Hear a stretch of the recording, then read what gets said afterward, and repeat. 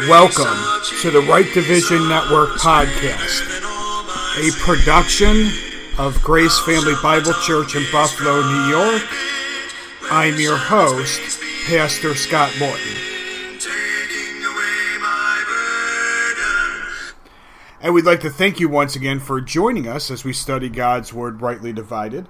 We'll be continuing today going through our study of the book of 1 Thessalonians, and we are here in chapter number 4, and we've been looking here at verse number 9, which says, "But as touching brotherly love, ye need not that I write unto you, for ye yourselves are taught of God to love one another." So as we've been looking at this passage here in chapter number 4, we've been studying verse number 9 and seeing how Paul has been speaking about some things related to love. And we actually had we defined what love is according to what the scriptures say. We looked at some things related to the practical sense of things, of how the Word of God deals with the things of saying, here's what you should and shouldn't do.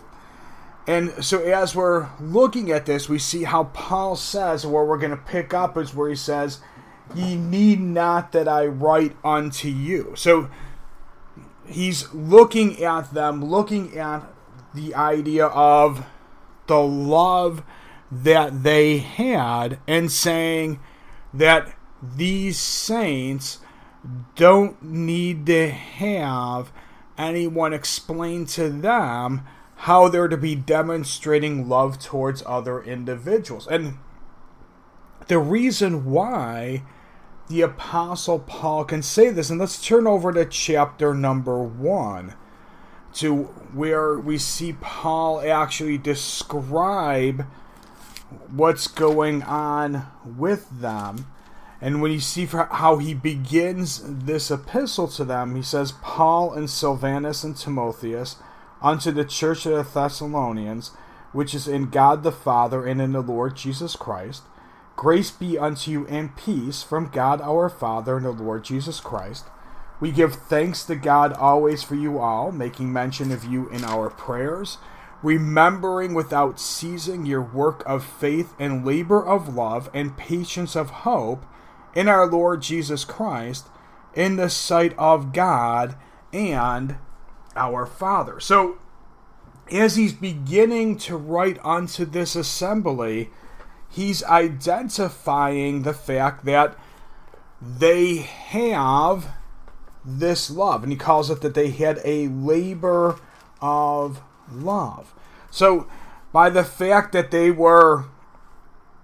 had this, and that Paul, Silas, and Timothy had witnessed this being a part of who they were, and as a result of them living in this manner, this being part of who they are, that Paul can say, that he has seen this labor of love, that he has seen that this is how they are functioning. And this is why he can start to say this issue of, ye need not that I write unto you. That there is not a need for him to write unto these individuals and explain unto them that they needed to be demonstrating that love. Now, we see how Paul in his epistles really does make mention multiple times of this idea of having to write unto the various assemblies. And the big part of the reason why he had to write unto these assemblies is that as he's continuing his ministry, he's going around, he's in other places teaching them the information related to this dispensation, because Paul knew that his responsibility was to make all men see what is the fellowship of the mystery. So he was going out preaching the gospel message for today, the fact that Christ died for our sins according to the scriptures, that he was buried and that he rose again on the third day according to the scriptures. And the simple fact that someone puts their trust in that gives someone eternal life today. Paul understood that it's God's will that all men be saved and come unto the knowledge of the truth. So once somebody is saved, then they can start to be able to receive the things of the truth of what God's word actually says. And so when he's looking at it, that a big part of the thing, if he's in one place, the only way that he could have communicated with other individuals was that he would have to write unto them. And when we look at that idea of the writing, what we see is that sometimes what he's making a reference to as writing is things that are identified as scripture. There are other times that when he's talking about it, that he's saying things of that, okay, this, what he's recording and talking about that he wrote them, some are scripture, some are not. So when we see, for example, let's go over to 2 Corinthians chapter number 2, and we'll see how he's going to make a reference to writing unto these saints at Corinth. And when you actually read through 1st and 2nd Corinthians, it's very easy to see how that these are not the only two times that he's written unto them. Because in 1 Corinthians, he makes a reference to something that had been written that that he wrote unto them. And since that's called 1 Corinthians, we don't have whatever it is that was written unto them. Then in 2 Corinthians, he makes reference to things that were written unto them that we don't find in 1 Corinthians. So, at the very least, what we have as 1 Corinthians is at least the second thing that he wrote unto them. And 2 Corinthians is at least the fourth thing that he's written unto them. So when he says here in 2 Corinthians chapter number 2, and we read here verses 3 and 4, which say, "And I wrote this same unto you, lest when I came, I should have sorrow from them of whom I ought to rejoice, having confidence in you all, that my joy is the joy of you all.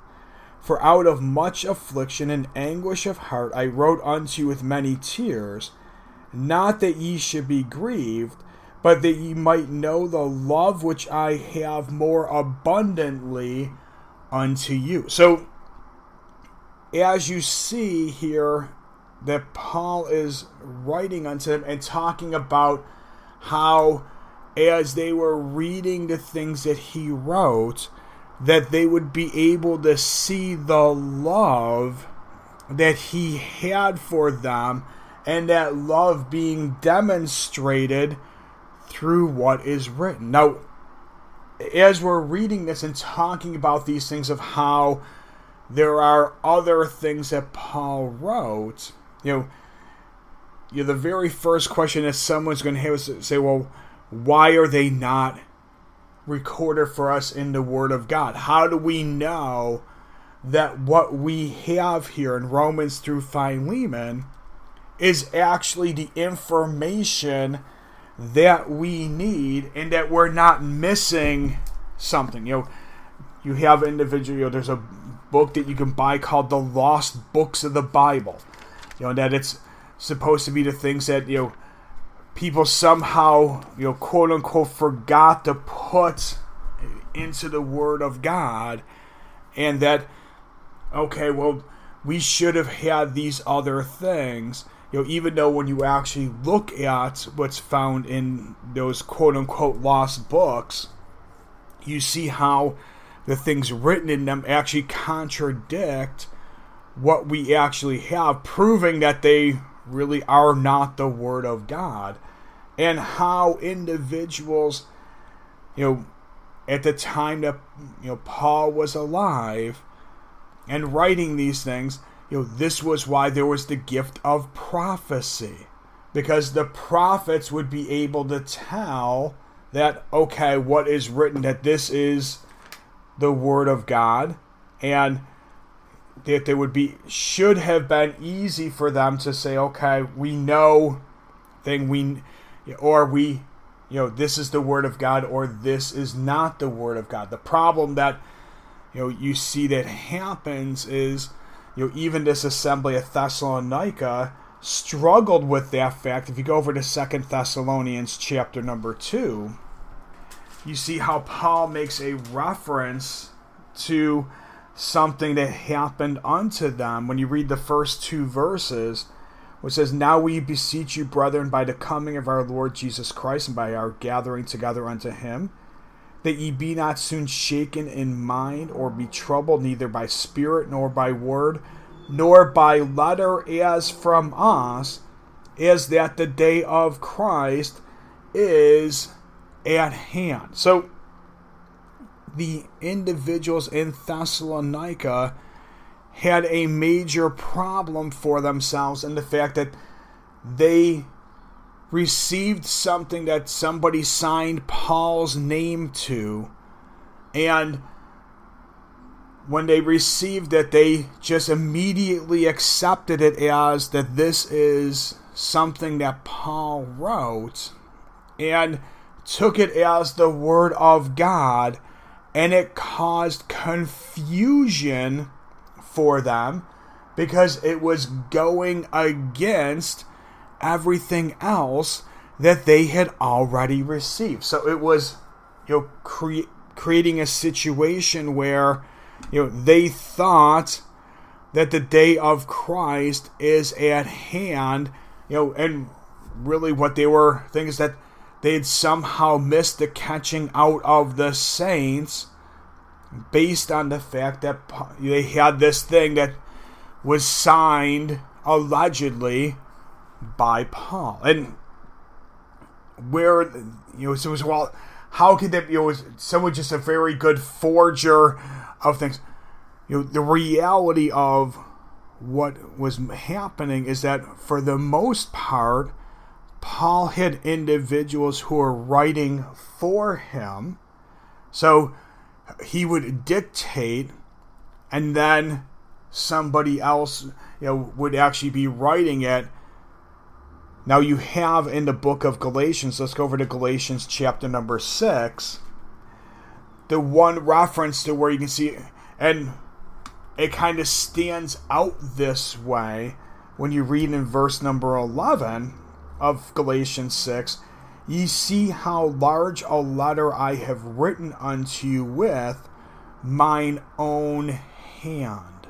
So, as Paul's, finishing up this epistle to the assembly in Galatia, you see how he's identifying the fact that he wrote this by his own hand. This is not something that was being dictated, because you see that the scriptures clearly indicate the fact that Paul was dictating these things. And you can see that, for example, you go to Romans chapter number 16, where you get this example to show how Paul had a scribe there with him. And in Romans 16 verse 22, where it says, "I, Tertius, who wrote this epistle, salute you in the Lord." So Tertius is the actual individual whose hand is writing this epistle. You have Paul dictating to Tertius, but you have Paul receiving these things from the Lord Jesus Christ. So you have the Godhead giving Paul the information, Paul speaking it, and Tertius recording it. And then you have the Word of God being transmitted and given unto these assemblies.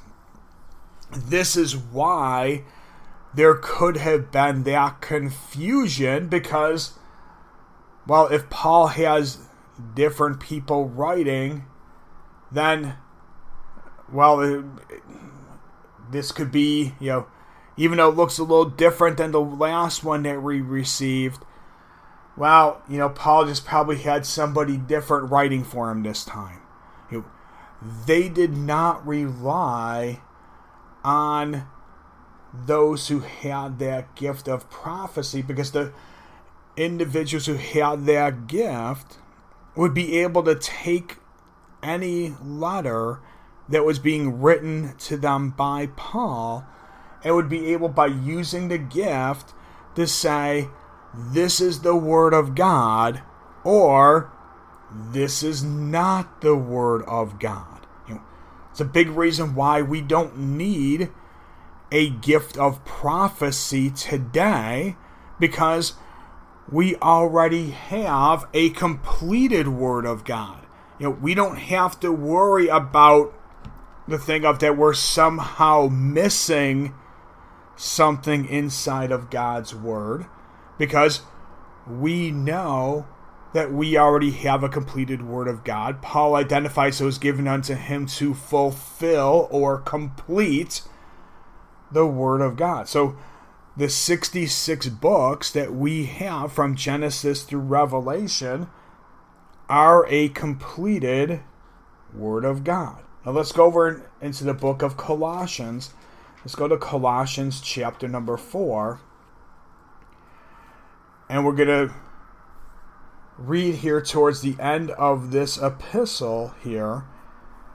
And we're going to read here in Colossians chapter number 4, verse number 16, where it says, "And when this epistle is read among you, cause that it be read also in the church of the Laodiceans, and that ye likewise read the epistle from Laodicea." So Paul, as he's finishing up this epistle, is saying, I need you to make sure that those saints who are in Laodicea actually hear this epistle. So go take it unto them and make sure that they're hearing this.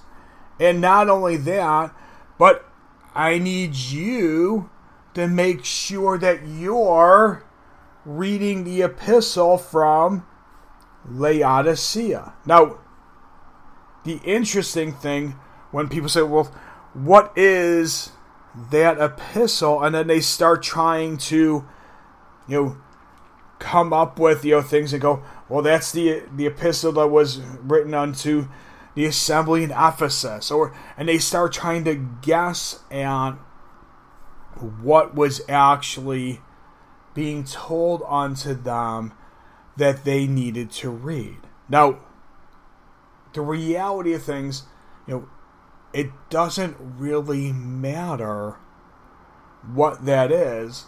What matters is the fact that we have very much a completed Word of God. We have the information that we are supposed to be taking in, applying to our lives.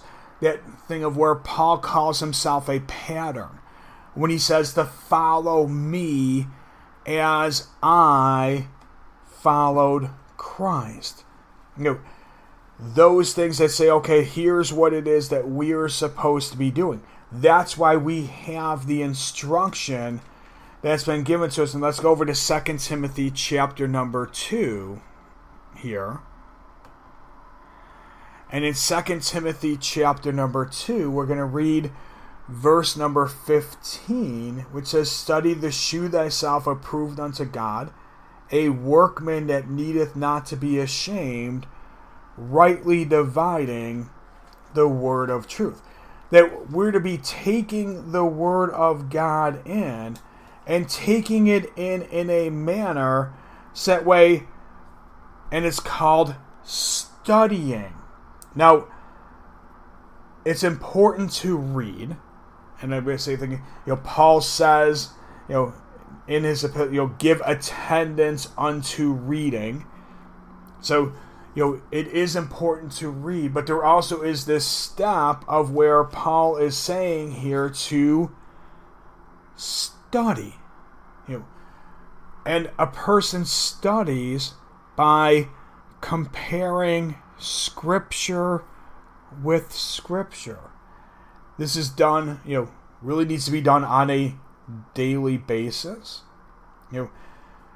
This is how we're going to be approved unto God. This is what's going to build the gold, silver, and precious stones that will be there at the judgment seat of Christ. Paul identifies this idea as that word being a workman. Means that there's going to have to be some work and effort that's being put into this idea of studying, which is something that unfortunately so many individuals who are part of the body of Christ struggle with that idea of the fact of that they need to study because they want to have individuals do the work for themselves. So they just, I'll read a book about the Bible. So I'm not even going to read the Bible. I'm just going to, I'll read somebody's commentary on it, and then that will be the studying with it. And it's like, well, no, there's, while that can help with it, you still have to study. You still have to take in what the Word of God actually says. And when you're taking that Word in and you're studying it, it can start to be applied to your life. And then you end up with having this thing of where when Paul is saying, for example, about the fact of I don't need to write unto you, because they were applying the things of the Word. In fact, that's why you see how earlier in that same epistle, let's go over to 1 Thessalonians chapter number 2, to where we're going to read something that he says about the things of who they were and how it was that they were living, when he says here in chapter 2, verse 13, for this cause also thank we God without ceasing, because when ye received the word of God which ye heard of us, ye received it not as the word of man, but as it is in truth, the word of God which effectually worketh also in you that believe. So here they were taking what had been given unto them by Paul. They were taking this information, they were accepting it as that this truly is the Word of God, and because we know that this is the Word of God, they were truly then allowing it to actually have an impact on who they are, because it's only the Word of God which can actually produce an impact or produce a change in an individual. There is nothing else that can actually do that. And what we're going to do next time is we're going to talk a little bit about that aspect of how it is that the Word of God actually produces that change, and why it is with the fact that they had that impact, and meant that Paul didn't have to write unto them because they already had all of those things going on, and those changes actually had already occurred. Now, as we close here, I'd like to remind everyone of our website, which is www.gracefamilybiblechurch.org. And on our website, we have a number of study articles. We have some charts to help you in your study of the Word of God. We have some audio files of previous messages. We have information about how to join our Sunday service and Wednesday night Bible study as they're being broadcast live on Facebook. And as always, if you have any comments, questions about anything on our website, anything on our broadcast, we would love to hear from each and every one of you. And until next time, keep fighting that good fight of faith, preaching that message to the lost and dying world.